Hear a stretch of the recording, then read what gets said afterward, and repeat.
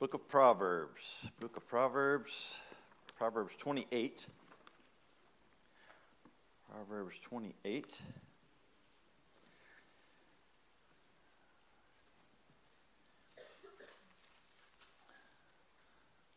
Obviously, any preacher loves to preach, and preach at the drop of the hat, would drop his own hat to get a chance to preach, and so I obviously relished the chance when Pastor sent the text. I think I finally got it yesterday. What was it, about 3 o'clock yesterday afternoon?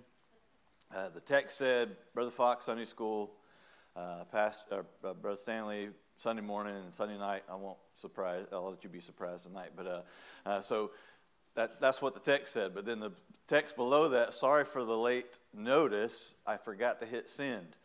So I'm not sure when he texted that text, whether it was some day last week or what. But we finally got it yesterday afternoon about 3 o'clock with a little.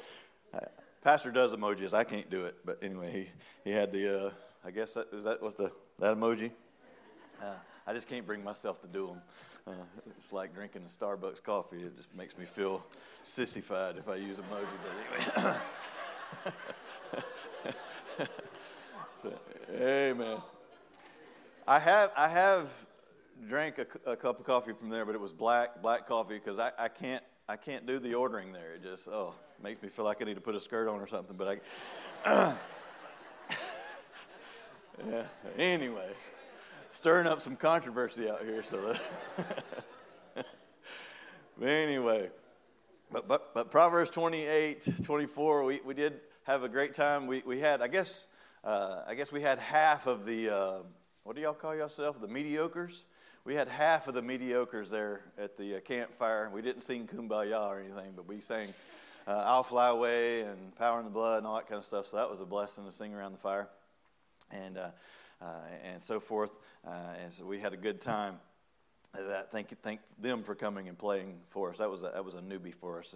But anyway, today we're going to preach. If you're titling it upstairs, we're preaching on God hates robbery.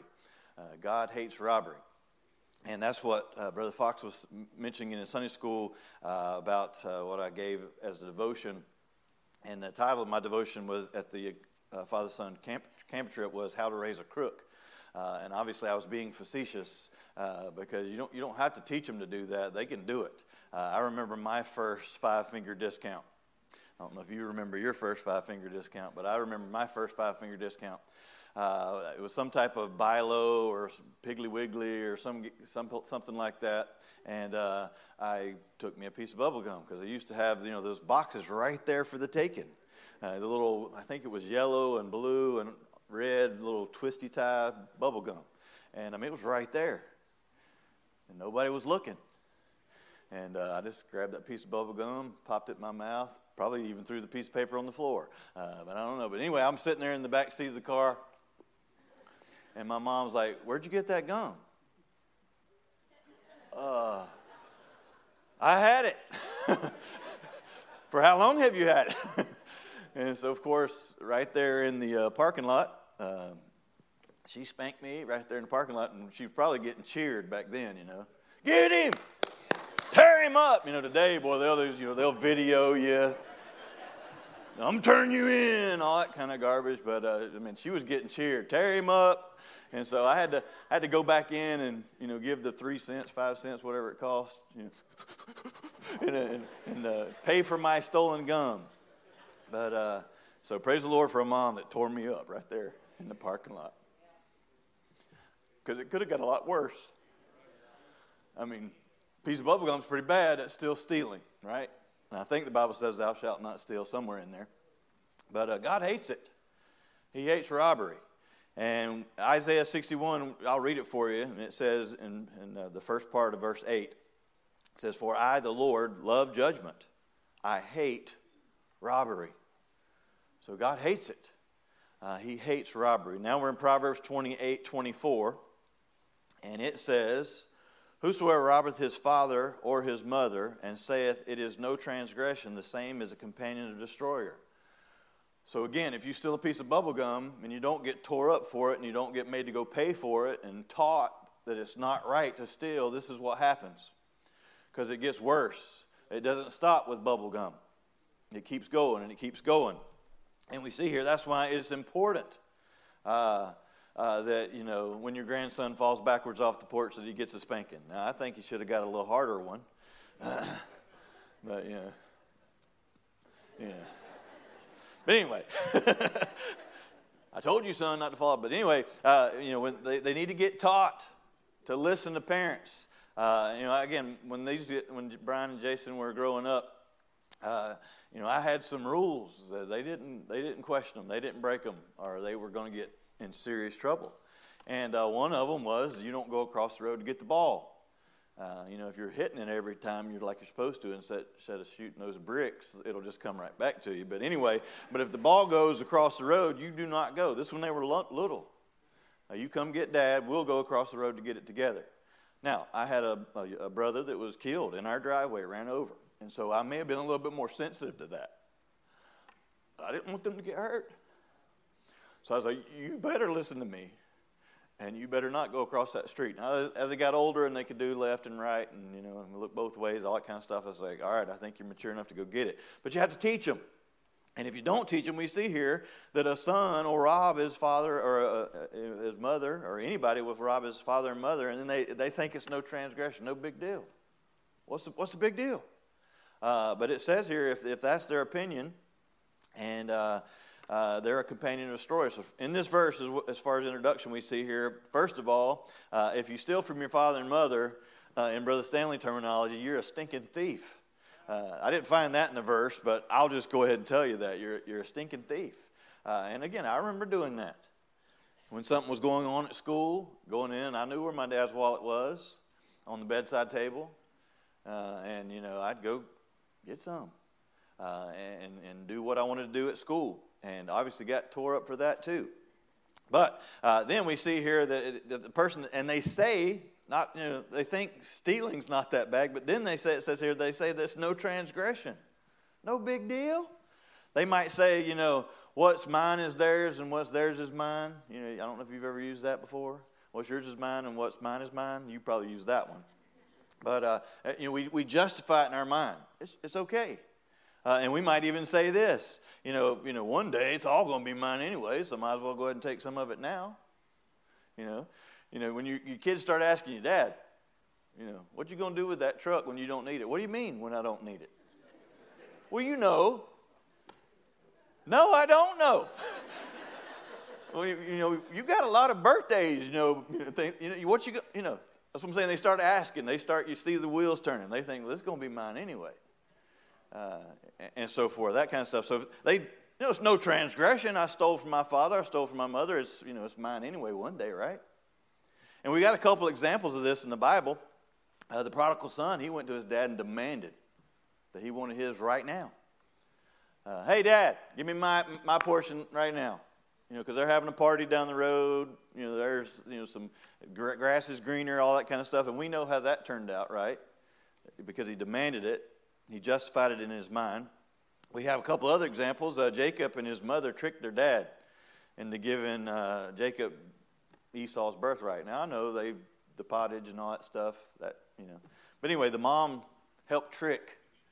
And so us parents, we got to be on the same page.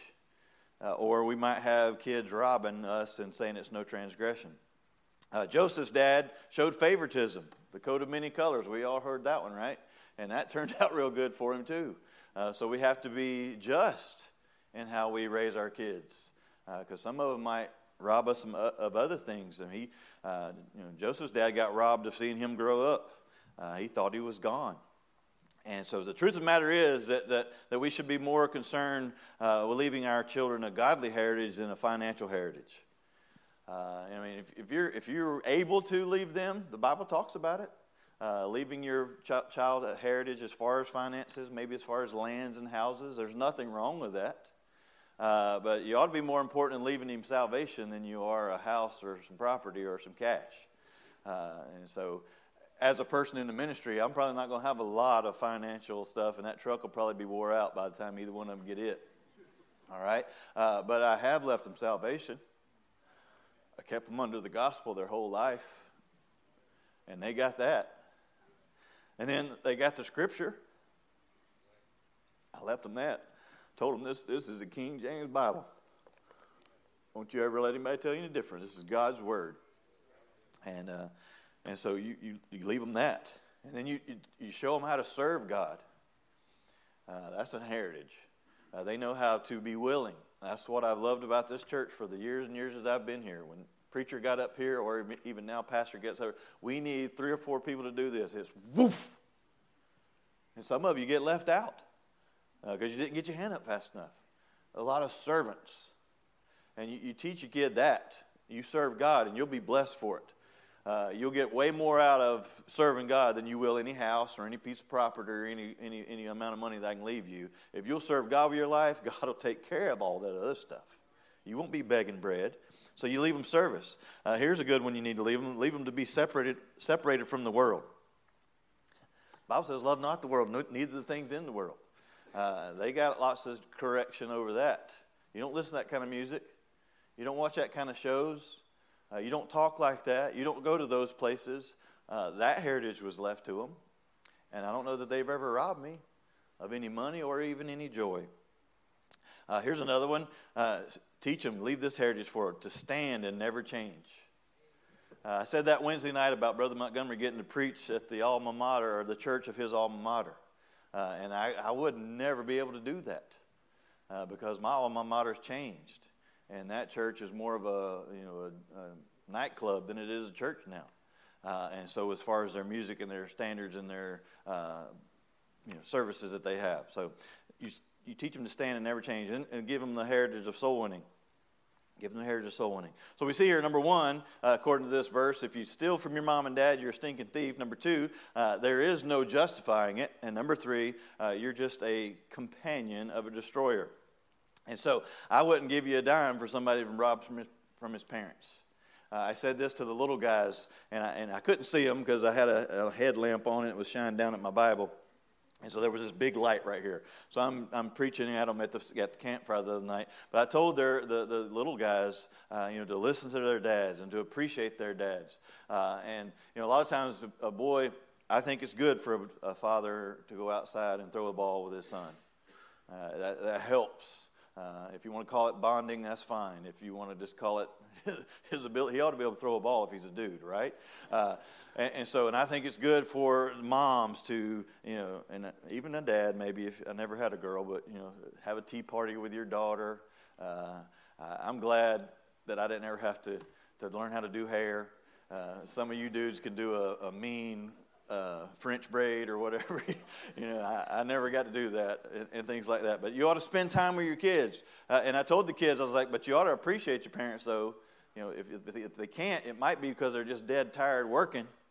So you could have a roof and some clothes and some food. You ought to appreciate that, too. And don't rob them. But anyway, I wouldn't give you a dime for a person that robs from their parents.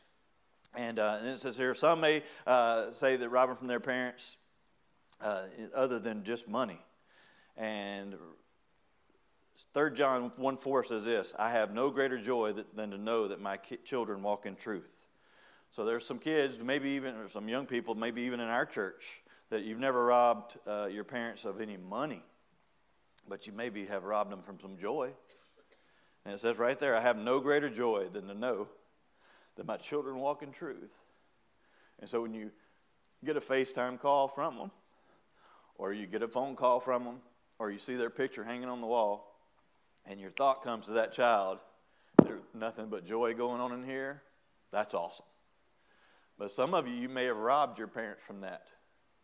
They see the picture hanging on the wall, and a tear comes to their eye because maybe you've been in jail, or maybe you're not doing what you're supposed to do, live and how you're supposed to live, and you've robbed them of that joy. Wouldn't give you a dime for that type of person either.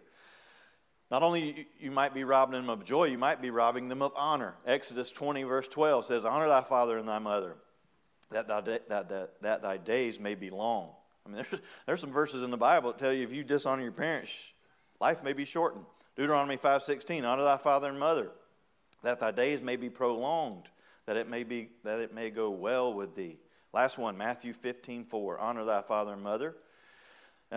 He that curses his father or his mother, let him die the death.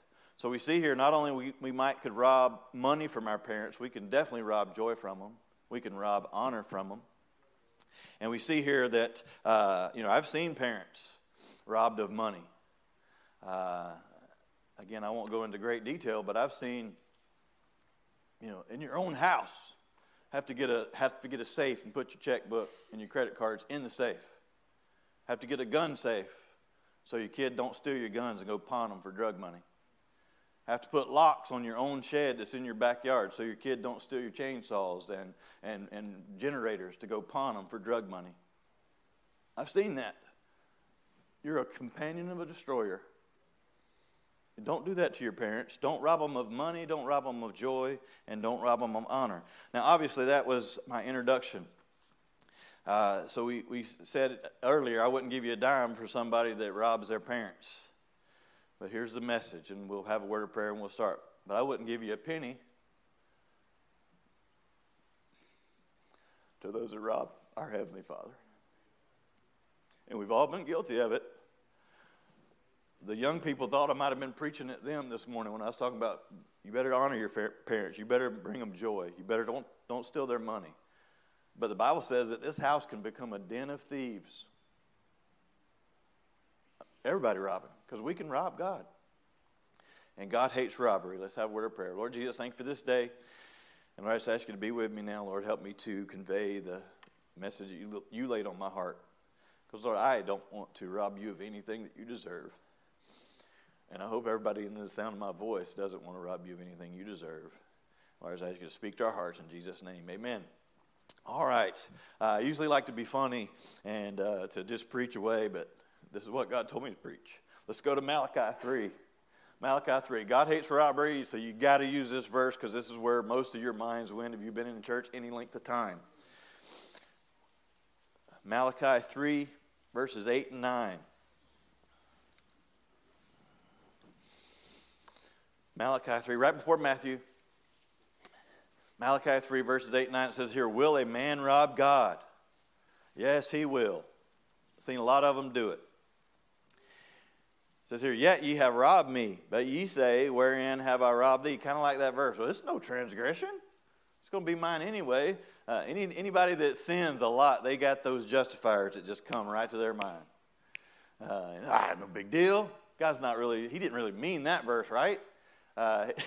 It says right here, where we robbed you. It says here, in tithes and offerings, you're going to be cursed with the curse. You have robbed me, this whole nation, even this whole nation. So we see here, first of all, how can we rob God? We can rob God of his finances, And it says right there, you've robbed me in tithes and offerings. And if you've been in church any length of time, I won't go into detail because I got 6 or 7 of these, so we got to go quick. So obviously we can rob God of his finances. 10% of your income is supposed to be to God.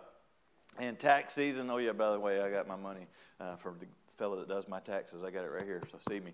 But anyway, we have our income tax. You look at that, and we get our giving record. And if you can do math, you ought to be able to figure out 10%. And what's so great about this church, again, those hands go up. Pastor says often, above average. Because there's lots of people in here that give way more than 10%. They give those offerings. Why? Because they've seen God in turn bless them for it. And then they don't want to rob God of his finances. Haggai 1:6 says this, ye have sown much and bring in little. This is giving you an example.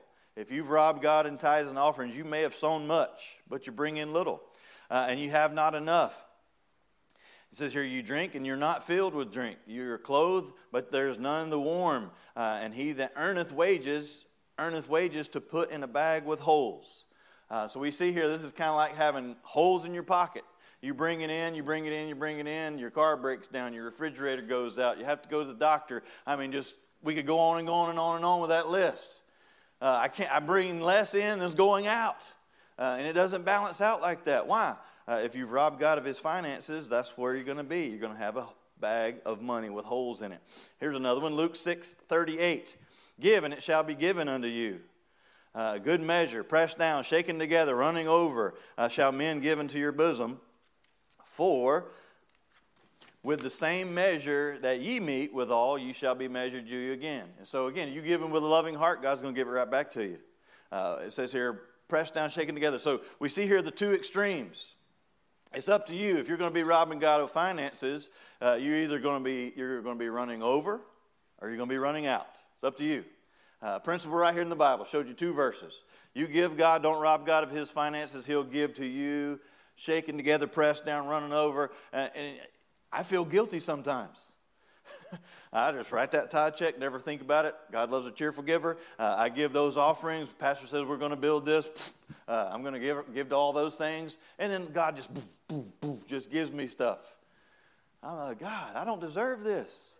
Why? It's because you don't rob. So you can rob God of his finances. Number two, not only can you rob God of his finances, you can rob God of his fellowship. We won't take time to go to these verses. I'll just read them to you. But you can rob God of his fellowship.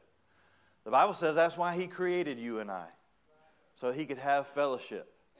But if we don't give him fellowship, are we robbing him of that fellowship? Yes, we are. Genesis 3:8 says this, and they heard the voice of the Lord walking in the garden in the cool of the day, and Adam and his wife hid themselves from the presence of the Lord amongst the trees in the garden. So, of course, God had been coming day after day since he created Adam and Eve. Why? For that fellowship. In the cool of the day, he liked to come and talk to them. And so, of course, we know Satan came and got them to sin and eat of the forbidden fruit. And so then their eyes were open and they realized they were naked and they sewed fig leaves together and they went and hid. And so God showed up for his time of fellowship and they went and hid. And he's like, Adam, where you at? Well, we were over here because we were naked and we didn't want you to see us. How'd you know that? God knows. He's just letting you, give you enough rope to hang yourself.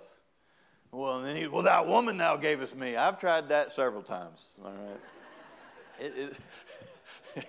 It doesn't work. It's me, O Lord, standing in the need of prayer. And so we see here that they were robbing God of his fellowship. I hope you don't rob God of his fellowship. He loves it. That's why he created you. He didn't create you to make a lot of money. He didn't create you to be all smart. He didn't create you to be the next superstar athlete. He created you to have fellowship with you. And when you don't do these two things here, you're robbing God of fellowship. Matthew 6:6. But thou, when thou prayest, enter into thy closet. And when thou hast shut the door, pray to the Father, which is in secret. And the Father which seeth in secret shall reward you openly. We see the pattern here. If we give God finances, he's just going to dump a bunch of them on us. And if we give God fellowship in secret, he's going to reward us openly. There's a pattern. That's why the devil tries so hard to keep you from doing these things. He's going to try to keep, it's my money. I earned it. I'm not giving God any of that. I need that. The devil's got you. You're not going to get that pushed down, shaken together, and running over. You're too busy to pray. You got to get things done. And God's just waiting. Adam, where are you? Joshua 1:8. This is how we talk to God, is prayer, obviously. This is how God talks to us. Joshua 1:8. This book of the law shall not depart out of thy mouth, but thou shalt meditate therein day and night, that thou mayest observe to do according to all that is written therein. And thou shalt make thy way prosperous, and then thou shalt find good success. So we might be, just like giving God finances. We're either going to be running over or we're going to be running out. If we have fellowship with God, we're either going to be in his presence or from his presence. Number 3, we're moving right along. Not only can we rob God of finances and fellowship, we can rob God of his friendship. We can rob God of his friendship. James 2:23 says this, and the scripture was fulfilled, which saith, Abraham believed God, and it was imputed unto him for righteousness, and he was called the friend of God. So again, the more you fellowship with God, you become friends, right? We have some acquaintances here that we say, hey, brother. We can't remember their name, so praise the Lord for that, hey, brother. Hey, brother. We sit close to them. That's an acquaintance. We see them. But then we're like, hey, where were you born? Hey, where do you work? Or, hey, how old are you? Don't ask me that. But anyway, we start talking to them. And then you keep talking to them for 30, 40 years, and y'all are pretty good friends. So we see here, God, this is what we're robbing God of that close friendship. And we see here Abraham was called the friend of God. Why? Because he had that close fellowship. James 4:4 says, "Ye adulterers and adulteresses, know ye not that the friendship of the world is enmity with God? Whosoever therefore is a friend of the world is an enemy of God." Again, just like Satan tries to tell you, keep your money. Satan tries to say, you don't have time for fellowship. He's going to try to keep you from becoming the friend of God. Why? Because he knows that greater love hath no man than a man lay down his life for his friend. We know Jesus laid his life down for us. So we might need to lay our dreams down or our life down for him and have that true friendship. It's up to you whether you're going to be pushed, running over or running out. It's up to you if you're going to be have that friendship with God. It says here, if you become friends with God, you're going to have to get away from the world. Number 4, not only can we rob God of finances and fellowship and friendship, here's another one. We can rob God of fellowship. We can rob God of fellowship. He wants us to follow his plan. Again, that's what your boss wants you to do, is follow the plan. And when your wife tells you to do that, make sure you follow it. He wants you to follow it. And God has a plan, and he wants us to follow it. Genesis 1:27 says this, "So God created man." And it says here, "In his own image of God created he him, male and female." And so public schools are trying to add to that these days, so might not need to put your kid in public school. But anyway, we see here, God created male and female. So God has the patent on humanity. Before the foundations of the world, the Bible says we were in his mind. And he created us. He has the patent. And I've heard of stories of this. A person patents something. They've invented it. Somebody comes and steals that patent and goes and makes millions of dollars. And they're not the ones that created it. And they try to sue and they battle over this. So this is exactly what takes place in our life. God has the patent. He created us for a specific purpose. And maybe we've robbed him of that patent. And we're not following what he created us to do.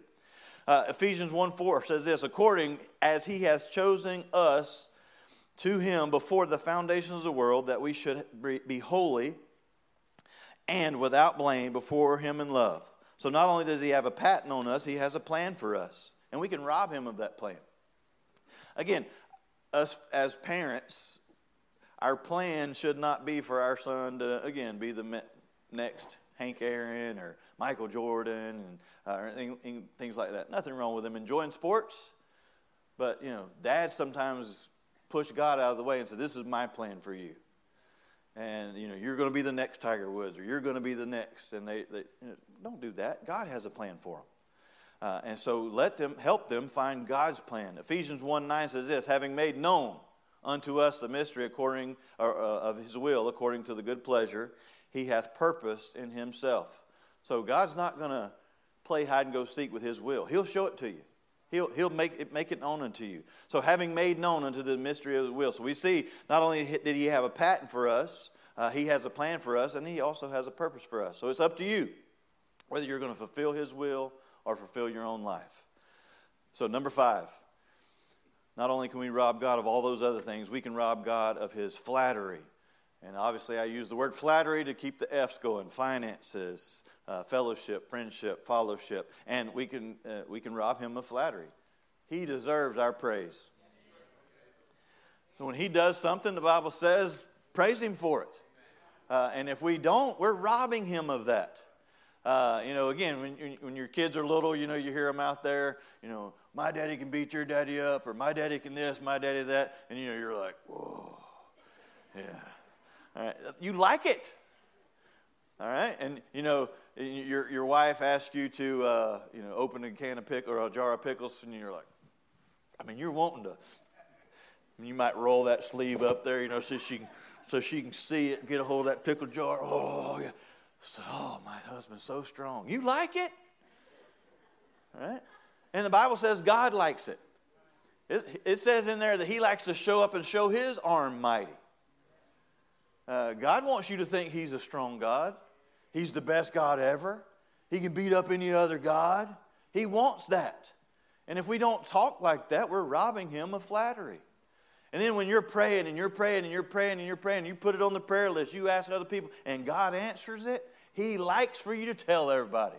Praise the Lord, He answered my prayer, or He healed my aunt, or He did this, or He caused this to happen. Praise Him. Don't rob Him of flattery. He deserves it. Most of us, we can't flatter God because we like to flatter ourselves. All right? And my wife quotes this verse to me all the time. Let another man praise thee, and not thine own lips. A stranger, or not thine own mouth. A stranger, not thine own lips. But you should have seen it. That softball went flying over Reed's head. All right? But I didn't tell her that. I let him tell her that. That's another man's mouth. That was my plan, right? Because she's always quoting that verse. But we like flattery. And whose image are we created in? God's. He likes it. But if we, and do it at work, they can talk about all that other wacky stuff that's been shoved down our throat today. We can talk about God. Right? We might not can witness to them there at work. We might not can preach a sermon, but we can say, just like they can say, man, we had a blast this weekend. I can't remember anything we did, but we had a blast. We had a blast this weekend. We went to church. And God spoke to my heart. And God is awesome. God takes care of my needs. God supplies everything that I need.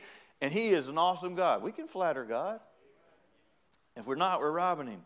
Psalm 44:8. In God we boast all the day long, and praise Thy name forever. Selah. So in God we boast. We ought to just talk about God all the time. We're robbing Him of flattery if we're not. Here's one. Psalm 57:7. My heart is fixed, O God. My heart is fixed. I will sing and give praise. I want to let Him know. And I could stop right here and just tell you story after story after story how He's taking care of stuff. He saved me. He gave me that lady wherever she is for a wife. He gave me some awesome kids. He gave me some awesome daughter-in-laws that can cook. Right? He's given me some great grandkids. And little Jay caught his first fish with a little bit of assistance from Pawpaw and a little bit of assistance from Dad. He was video and things like that. If you want to see it, I'll show it to you after service. But anyway, praise God for salvation. Praise God for a wonderful wife. Praise God for a wonderful family. Praise God for our church. I mean, I could just keep on going. I don't want to rob Him of flattery. He is awesome. Psalm 150, verse 6. Let everything that hath breath. That's me. All right. Praise the Lord. Praise ye the Lord. We ought not rob God of flattery. Number 6. We can rob God of His fringe benefits. We can rob God of His fringe benefits. There's some fringe benefits of being married to my wife. She'll kill me for this, but she can kiss good. All right? It's awesome to be married to her.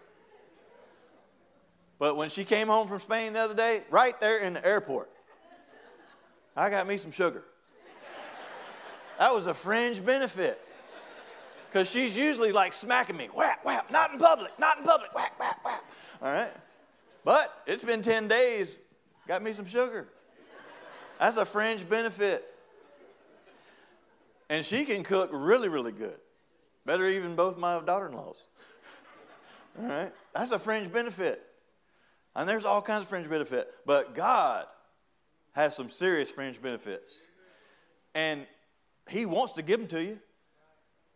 But when we live in a certain way where the Bible says principally He can't give them to us, we're robbing Him of that pleasure.